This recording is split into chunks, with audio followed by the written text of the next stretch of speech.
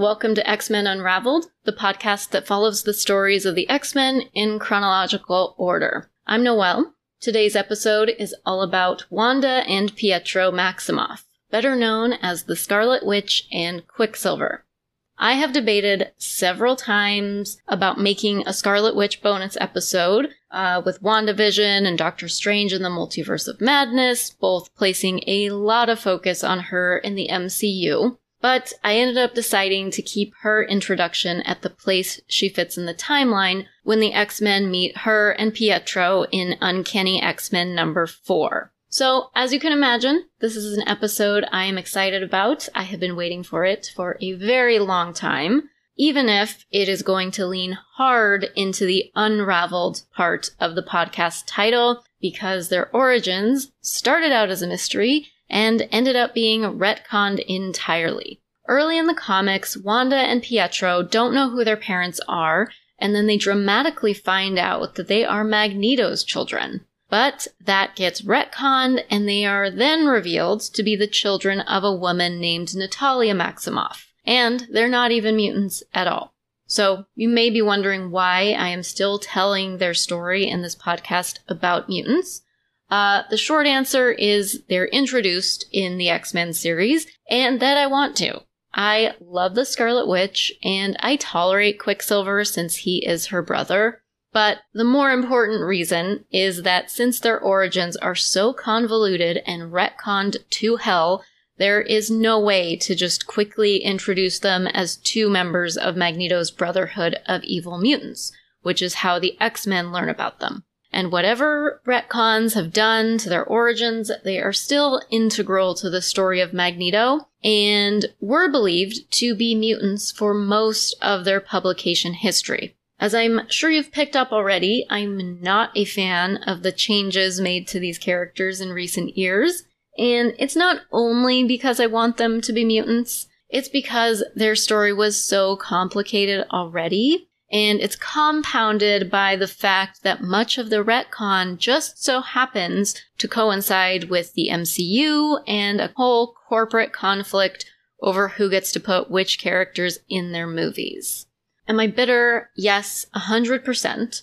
But even if they are no longer mutants, Wanda and Pietro are still highly mutant adjacent, and I'm going to continue to cover them in the show.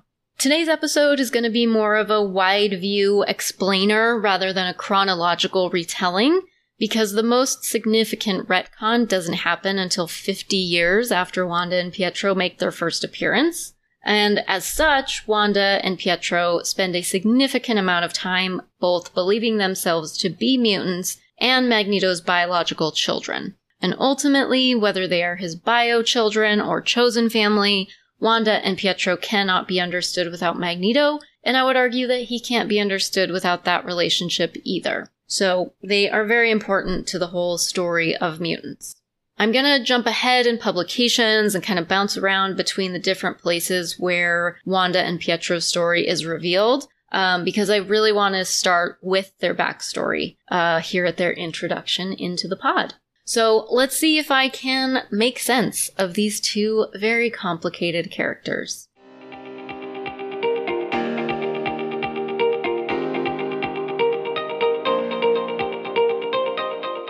In Uncanny X-Men number 4, published in 1964, the Scarlet Witch and Quicksilver are introduced as members of the Brotherhood of Evil Mutants, alongside villains Toad and Mastermind. Magneto put the group together in order to further his plans for mutant supremacy, and the Brotherhood is like the shadow version of the X-Men. We'll talk more about Toad and Mastermind later, but today is all about the Maximoffs. Pietro is a speedster, and Wanda has the ability to use magic, although at the time she's introduced, it's pretty weak and unexplained. In the 4th issue of the original series, Wanda and Pietro are unhappy at their membership in the Brotherhood, and Pietro confronts Magneto and tells him that they're done. And I think this is an important part of the twins' personalities and who they are and what they believe in. They aren't all in on Magneto's vision of mutant supremacy, and despite being part of a group called the Brotherhood of Evil Mutants, they aren't really evil themselves. Both of them will go on to be well-known heroes. Down the road, Pietro will do some pretty bad shit, but on the other hand, no matter how badly she's written, Wanda, to me, is never someone who really counts as a villain. And whereas a lot of characters I can take at face value of who they are on the page, Wanda is a character whose actions and storylines I have a very hard time separating from the writing of her character and the decisions that get made about who she is and what she does and what her motivations are. A lot of the time she's placed in that Jean Grey Phoenix, powerful lady goes crazy and bad trope, which will become more obvious as we make our way through her stories later on. But that is getting ahead of myself. Right now, all that matters is that in the first issue we meet them, the Maximoffs are already announcing that they are done with Magneto's plans for the world. But Magneto is not someone who gives up on what he wants very easily, and he pushes back and reminds Wanda that she owes him a debt. And this is the first look we get in the comics of the Maximoff twins' past. Magneto narrates a flashback to a village in Central Europe where Wanda was under attack from local villagers after accidentally setting it on fire. Big oops. The villagers call her a Scarlet Witch and plan to kill her, like they're coming at her with pitchforks and everything. But Magneto arrives just in time, stops the villagers, rescues Wanda and Pietro, leading them to join his cause out of gratitude rather than any, real connection they feel to his mission. By this time, the twins are probably in their late teens, so to understand how they got to this point and end up being recruited by Magneto, we have to jump to a bunch of other comics.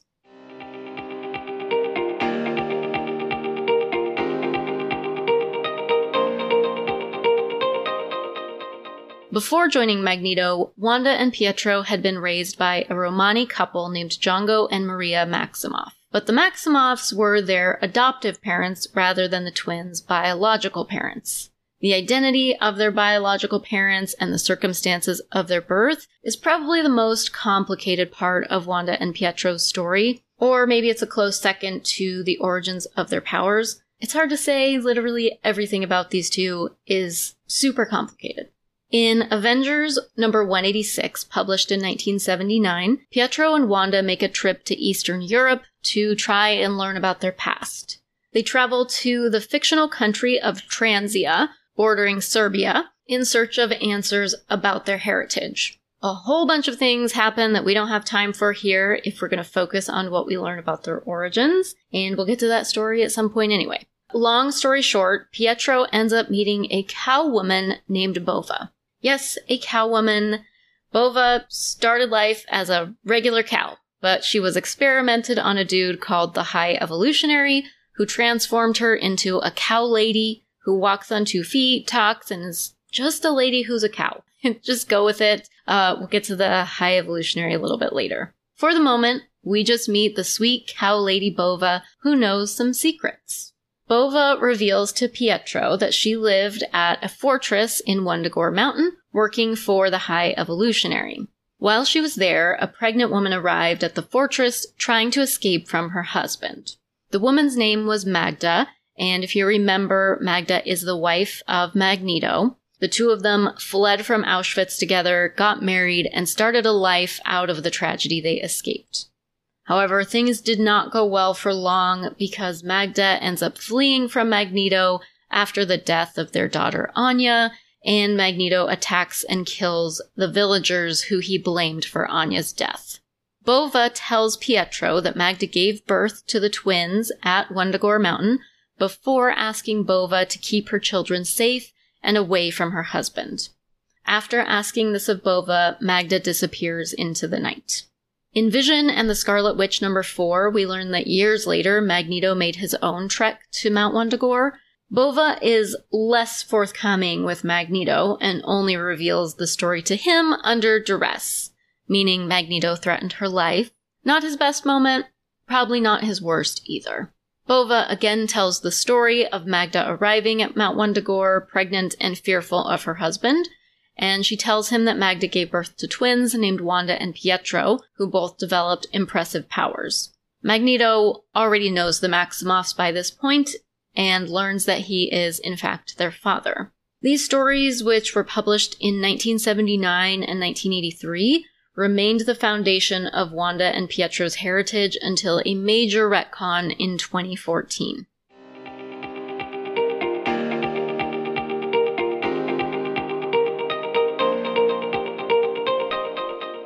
For decades, Wanda and Pietro Maximoff are established as both mutants and the children of Magneto. This all changes in 2014 during an X-Men and Avengers crossover event called Axis. Obviously, there's a whole bunch of shit going down, but the most relevant to our concerns today is a curse pronounced by Wanda in Avengers and X-Men Axis number 7. She is sick of Magneto and his manipulations and desire for mutants to rule the world, and she curses the members of her bloodline. But to her surprise, only Pietro is struck down. Magneto, completely unaffected. And thus begins the unraveling of over 30 years of continuity. I hate it, guys. Anyway, let's keep going. For a time after this revelation, Wanda and Pietro believe that Django and Maria Maximoff, the Romani couple that raised them, are their bio parents.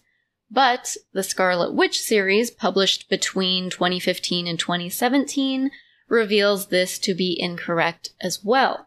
The Scarlet Witch series obviously takes place much later in both publication history as well as Wanda and Pietro's lives, but a series of mysteries leads Wanda to try and track down her real parents. At the time, she's on another mission entirely and travels to a dimension, for lack of a better word, known as the Witch's Road, where only people who can use magic can enter. While she's there, she meets Natalia Maximoff, a woman who looks almost exactly like Wanda and also goes by the name of the Scarlet Witch. And it turns out that's not just a cool name for witches who like to dress in red, it's actually a hereditary title.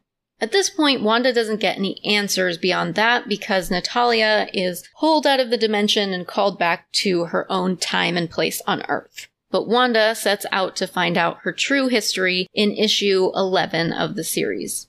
At that time, Pietro is caught up in a bunch of Avengers bullshit and says he doesn't want to come along.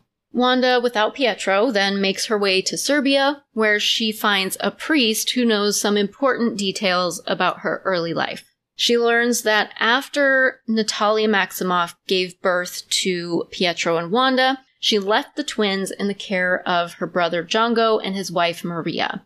And she did this basically because she wanted to keep them safe. Her life as the Scarlet Witch was pretty dangerous and not like the best place for babies. At the same time, and unknown to Natalia, the priest that Wanda tracked down had made a deal with the High Evolutionary who was looking for children for his experiments. The High Evolutionary is a man named Herbert Wyndham. He was a scientist who took as a role model Mr. Sinister, of all people. That should give you an idea of what his morals look like. And he ends up with a bunch of knowledge from an Inhuman that allows him to alter genomes. So he sets up a base at Wundagore Mountain where he continues his studies and genetic experiments. And at the time Pietro and Wanda were born, he was actively looking for babies who might hold genetic potential for alterations. The priest gives up the location of the Maximoff twins in Serbia, and the High Evolutionary kidnaps them and brings them to Wundagore Mountain. Natalia does learn of her children's abduction and goes to Wundagore Mountain herself to rescue them. Unfortunately, the High Evolutionary defeats and kills Natalia. The High Evolutionary continues his experiments on the twins, but was apparently disappointed in the results, so he returns them to Natalia's brother Django and his wife Maria. In Uncanny Avengers number 4 from 2015, the High Evolutionary says that he somehow disguised them as mutants, so the truth of their heritage and source of their powers couldn't be traced. Convenient explanation for the decades before the retcon. It's never specified exactly what about the Maximoffs disappointed the High Evolutionary. I mean, I do totally get being disappointed with Pietro, because he just sucks generally, no matter how fast he can run. But Wanda developed the ability to use magic to an incredible degree, up to being able to rewrite reality entirely. So either, for some unknown reason, that didn't appeal to the High Evolutionary, or more likely he didn't know what the combination of Wanda's heritage and the exposure to the experiments would one day allow her to do. But it could also be that there was one more influence on the development of Wanda's powers that the High Evolutionary may not have known. Because Wundagore Mountain was also the place where an elder god named Chthon was imprisoned. Chthon somehow also influenced Wanda after she was born at Wundagore, and it would have important repercussions later on, but also increased her capacity for magic. Like I said, literally everything is complicated about these two, but that's how they're born, that's who their mom is, and that's how they get their powers.